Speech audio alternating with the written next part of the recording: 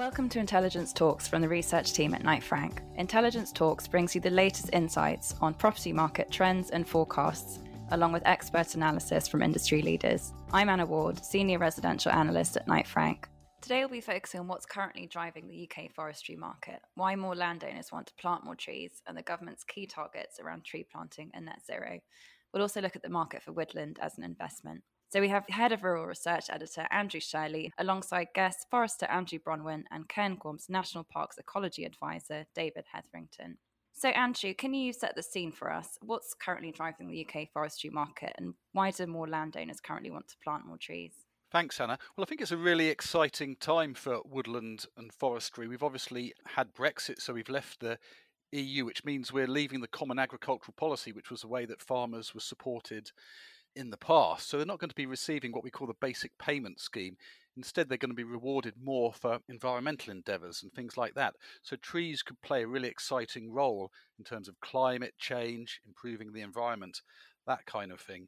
We recently did a survey of our clients, and it turned out that almost 50% of them said they plan to plant more trees over the next few years.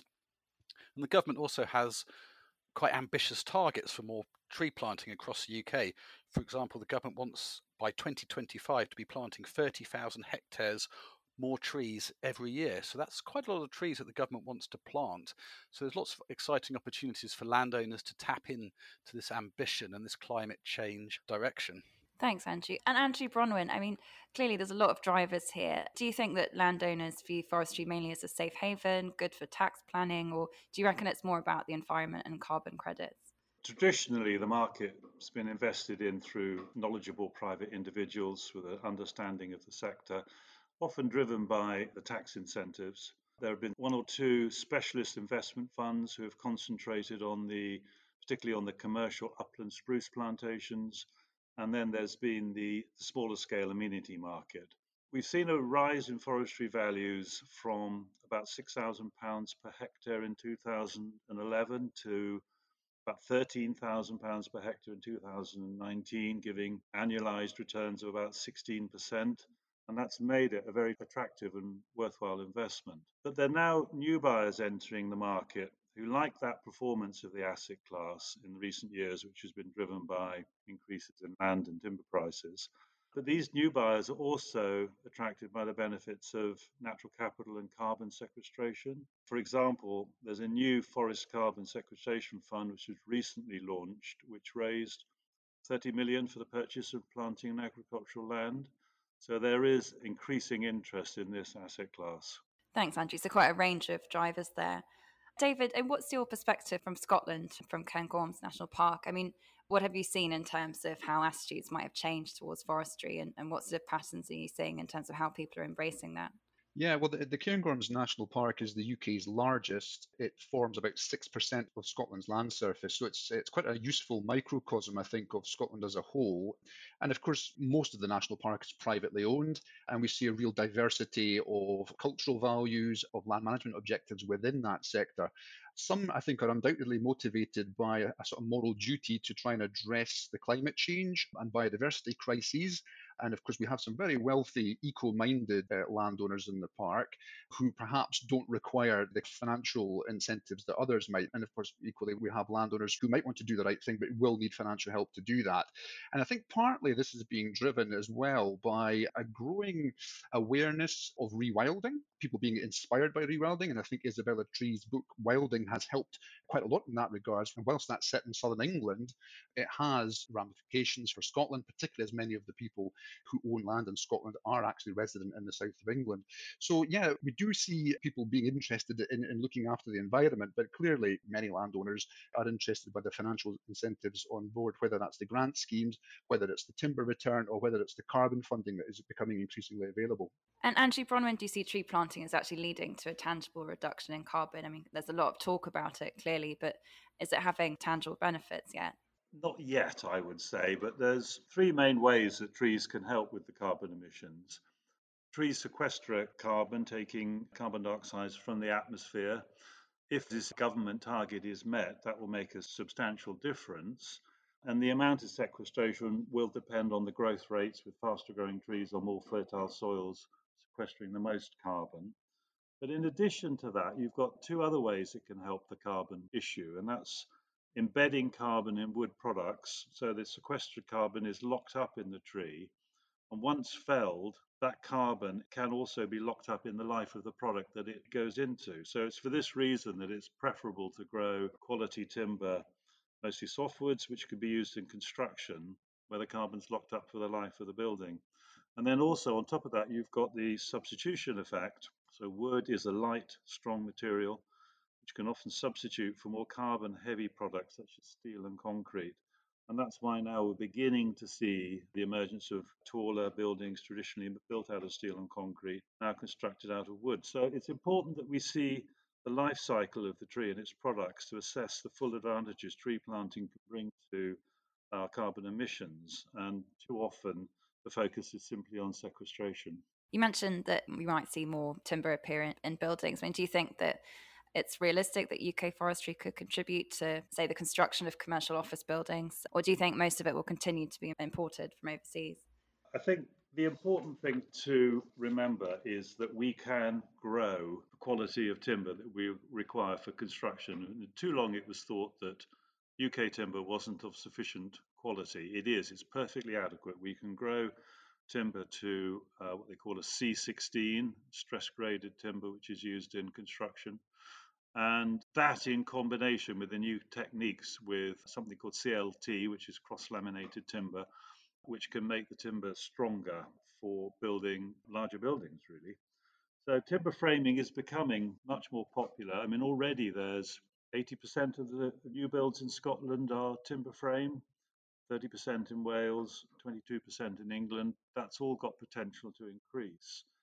And it's been calculated that modular timber frames show a 35% saving in embodied carbon compared to traditional house construction methods. So if we are serious about going green, timber could make a significant contribution to that. And if you think that about 40% of the UK carbon dioxide emissions derive from building and construction, the largest contributor being concrete, again, you can see that if you're using more sustainable building materials like timber, that can have a very useful contribution to our national carbon account. And how about you, David? My understanding is the UK still imports about 82% of its timber requirements. So, I mean, do you think that the UK could become more self-sufficient? And what's your perspective from Scotland? Yeah, I mean, I think we're definitely increasing the amount of timber that we're growing in Scotland. So, by extension, yeah, the proportion that's homegrown, sure, there's loads of potential to increase that. And absolutely, it's heartening to hear those figures for the amount of timber that's used in construction here in Scotland. I think that is an excellent way of locking up carbon. Tree planting isn't always going to be good for lowering carbon emissions. If you're going to chop the tree down and then burn it for biomass, that's obviously not going to be perfect from a carbon point of view. Equally, if you're using it for lower grade products such as pallets, they've got a pretty limited shelf life before they start to degenerate, and in some cases they're very often burnt as well. So yeah, trees don't always help carbon wise, and of course it is important to have the right tree in the right place, planted in the right way. If we're planting trees in quite an invasive way in terms of the ground prep on carbon rich soils, that can actually do more harm than good. So provided this is done sensitively and we're putting the trees in the right place, especially on mineral soils, then yeah, I think it's going to be very beneficial, and I'm excited to see what the future is going to hold for that. And just on a more macro level, David, in terms of how devolved governments are investing in forestry at different levels, I mean, would you say that Scotland is doing better at this? Yeah, I think the Scottish Government have been very clear in their messaging. They've made it very clear that they want to see an increase in woodland creation in Scotland, both in terms of an important economic activity in rural areas, but also, of course, as a way of helping deliver carbon sequestration as part of Scottish Government's ambitious climate change targets. Scotland's looking to be greenhouse gas net zero by 2045, so that's 5 years earlier than the rest of the UK as a whole. And of course, they've made that a budget available for that. The budget for woodland creation in Scotland has increased a great deal over the last 10, 15 years. It's practically trebled, whilst at the same time, England's budget has declined. The Scottish budget is now much larger, despite Scotland, of course, being that bit smaller a country. The other thing I think that has happened is that the process of applying for grant schemes has been made quicker and slicker. There were concerns within the forestry sector that the process was overly bureaucratic and too slow. The Scottish Government launched a kind of review of that. They got the former Chief Planner of Scotland to come in and do an independent review. He made recommendations. They've been adopted. So we now, like I say, have a quicker, slicker process that helps quite a bit. And I should say within the national park here in the Cairngorms, what we've done is in conjunction with Scottish Forestry, we've actually decided where we want to see woodland creation happening most, and we've incentivised it in those target areas by adding another 12.5% to the woodland creation grant rates. And then we further made the whole process a bit easier by offering a woodland challenge fund that helps landowners and farmers meet some of the upfront preparatory costs of putting together a forestry grant scheme, all to try and make this a much more attractive prospect doing woodland creation. And the other Andrews on the podcast, do you agree there with David, either Andrew Bronwyn or Andrew Shirley? Do you think it's fair that Scotland is a leader in investment in forestry? Oh, yeah. Scotland has been very impressive how it's tackled tree planting and its attitude towards forestry. And I think the difference has been that it's treated it as not only a major contribution to its carbon account, but also to the economy. It recognises that it makes a significant contribution to the economy. In Wales, there is a lot of potential here. We've got good growing conditions. We've potentially got land available, but the government has not seen it in such a positive light. It's got a target of only 2,000 hectares a year to plant, but last year it only planted 80. So there's a lot of catch up to do there. It is beginning to put more money into it. We've also got the issue that David referred to about the regulation, and it is quite hard to get a lot of the schemes through the system because there's always reasons to say no. And I think that's a cultural and attitudinal change that will come about hopefully in due course.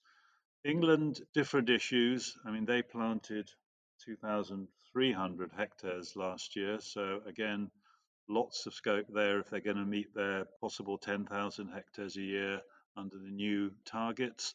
And I think there it's probably more an issue about land availability. There's going to be areas, particularly around in the north of England, Northumberland, Cumbria, where the economics may work better. But for much of the better farming land areas, I think that's always going to be a challenge to find land suitable for planting where the sums add up. Thank you. That's a good overview. Andrew, Shirley, anything just to add to that at all? Yes, thanks, Anna. Andrew's right. I mean, we have been a bit behind the curve in England, but I interviewed Zach Goldsmith, the Minister for Forests, in the Rural Report recently, and they have just launched the England Tree Strategy, which is a consultation that people have been able to take part in. So hopefully in England we are taking it more seriously. And as I mentioned before, we've got these very ambitious targets to achieve. But it's quite interesting what Andrew said about the sort of land availability in England for planting trees. I think a lot of landowners are quite reluctant to plant trees on arable land because they're worried about profits. But as we see the basic payment scheme, the government support payments decrease and perhaps conventional crops become perhaps less profitable, people might start looking at trees again. But it was also interesting earlier, David mentioned this book by Isabella Tree called Wilding, and I interviewed Isabella a while back for the Rural Report. And in it, she talks about this thing called baseline syndrome. So people get used to the environment, the habitats that they remember from their childhood. And people in England will particularly think about fields with crops growing and that kind of thing. And they think that's how it's always been. But of course, it hasn't always been like that. There's been lots more trees in the past. So there's no reason why we can't plant more trees and it won't actually be similar to what we've had in previous centuries. And I'm actually in Sweden now in a very heavily wooded area. And people think, oh, this is lovely, lots of trees. But actually, if you cycle through those forests, you can see lots of little farmsteads. And it didn't actually used to be forests around here. It used to be dairy farms and pasture farms, but then these became unprofitable and people planted trees instead. So things do change. So as I said before, in the UK, conventional crops become less profitable. Perhaps we might be seeing more of a move towards forestry and woodland that can become profitable if people manage it correctly. Thank you, Andrew. Interesting to see if the UK can become a bit more like Sweden in that sense. And Andrew Bronwyn, just looking to the future and indeed the present, I just wondered what your views are on potential fallout from COVID-19. And clearly we've got Brexit as well coming up. How do these massive macro issues impact UK forestry at the moment and going forward? Well, it's a little bit hard to say with relation to COVID. I think that could be a bit of a plus and a minus. So investors may be looking for long-term tangible investments if we're going to go into recession and the stock market looks less attractive. But against that, there might be individuals and businesses that have suffered significant financial impact as a result of the pandemic, making funds less available. And then in terms of product demand, this could also be adversely affected in the short to medium term if there is a recession and construction slows up. But Prime Minister said recently that the intention is to build, build, build, to quote him. So hopefully the government will pump prime those activities which will indirectly support the forest industry. With regard to Brexit, probably potentially better news. We use the vast majority of our domestic timber production, so we never have to worry about export tariffs like a lot of the agricultural products. And the more we can produce ourselves, the less we've got to worry about increasing global demand, import tariffs, and so on. And as the agricultural subsidies decline, as inevitably they will, as we're out of the European Union with payments in favour of public goods, it should make the more marginal farmland look attractive for woodland creation. So, as ever with these things, it's a mixed picture and quite hard to predict. But I think the medium to long term scenario is very positive.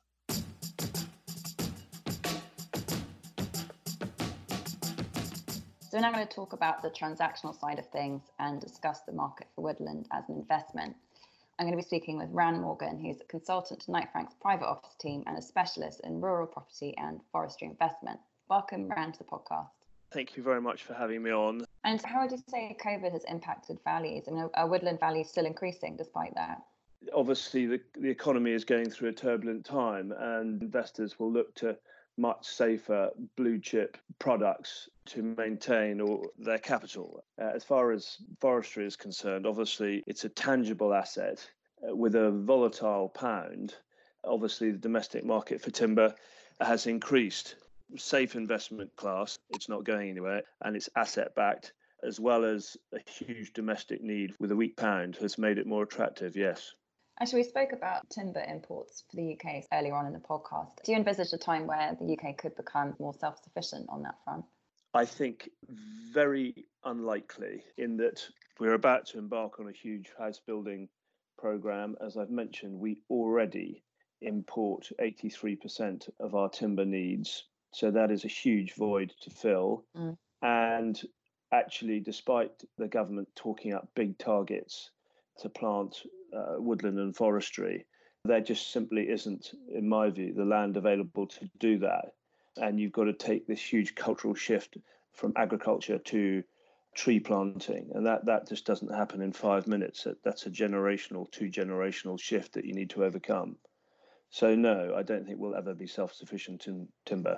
And with Brexit coming up, I mean, do you see any further sort of shifts there? Do you think that farmers might be more motivated to plant trees if they're not getting as many subsidies for their farmland, potentially?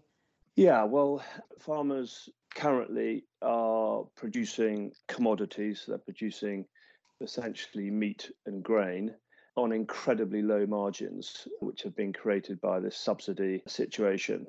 They will continue, after the subsidies are reduced, to produce either commodities in the form of nutrients, which us humans eat and consume, or other livestock eat and consume, or they will be producing fibre. And I guess it depends on how they structure their businesses. But I would have thought that on the majority of UK land, their businesses will work better in producing nutrients rather than fibre, i.e. timber. So, Ran, I understand that woodland values are increasing. Why is that? And what would you say the best way is for our clients to invest? Well, woodland values are increasing really because there is a much more appetite for investors to invest in forestry, which is it's an asset-backed investment, so it's tangible, it's solid, it's safe, and it also is a green investment. It's doing an enormous amount of good for our planet, and it sucks in carbon and it produces sustainable timber, which will be required in large amounts due to Boris's building projects, which are about to start. In addition to that, there is a new market, which is the carbon credit market. It's still very much finding its feet, and I think it'll take 2 or 3 years to do that. But it's something that the market is finding very interesting, and it's attracting a lot of attention. So that, and also on the back of, I guess, the way retail works, and this is largely due to COVID, is that we now do most of our shopping online, which has kicked off a new logistics industry. And logistics is built on pallets made out of timber, and it's based on packaging, cardboard, also made out of timber. So there are two new markets that have sprung up out of this, and also the reduction of single-use plastics. So, in the supermarkets, you won't be filling up plastic bags with tomatoes. You'll be filling up your paper bags with your tomatoes. So obviously there are new requirements for timber springing up all the time. How do clients invest and take advantage of the moment? Certainly for the foreseeable future, appreciating asset class. Well, they either wish to invest to such an extent that they are happy to buy a forest that warrants a forest manager that will take care of the management and produce a return and look after the asset, or they buy a smaller scale forest which is more affordable, but the management element of that would eat significantly into the returns unless they're happy to manage it themselves, or they invest in a forest fund and take advantage of the economies of scales that provides.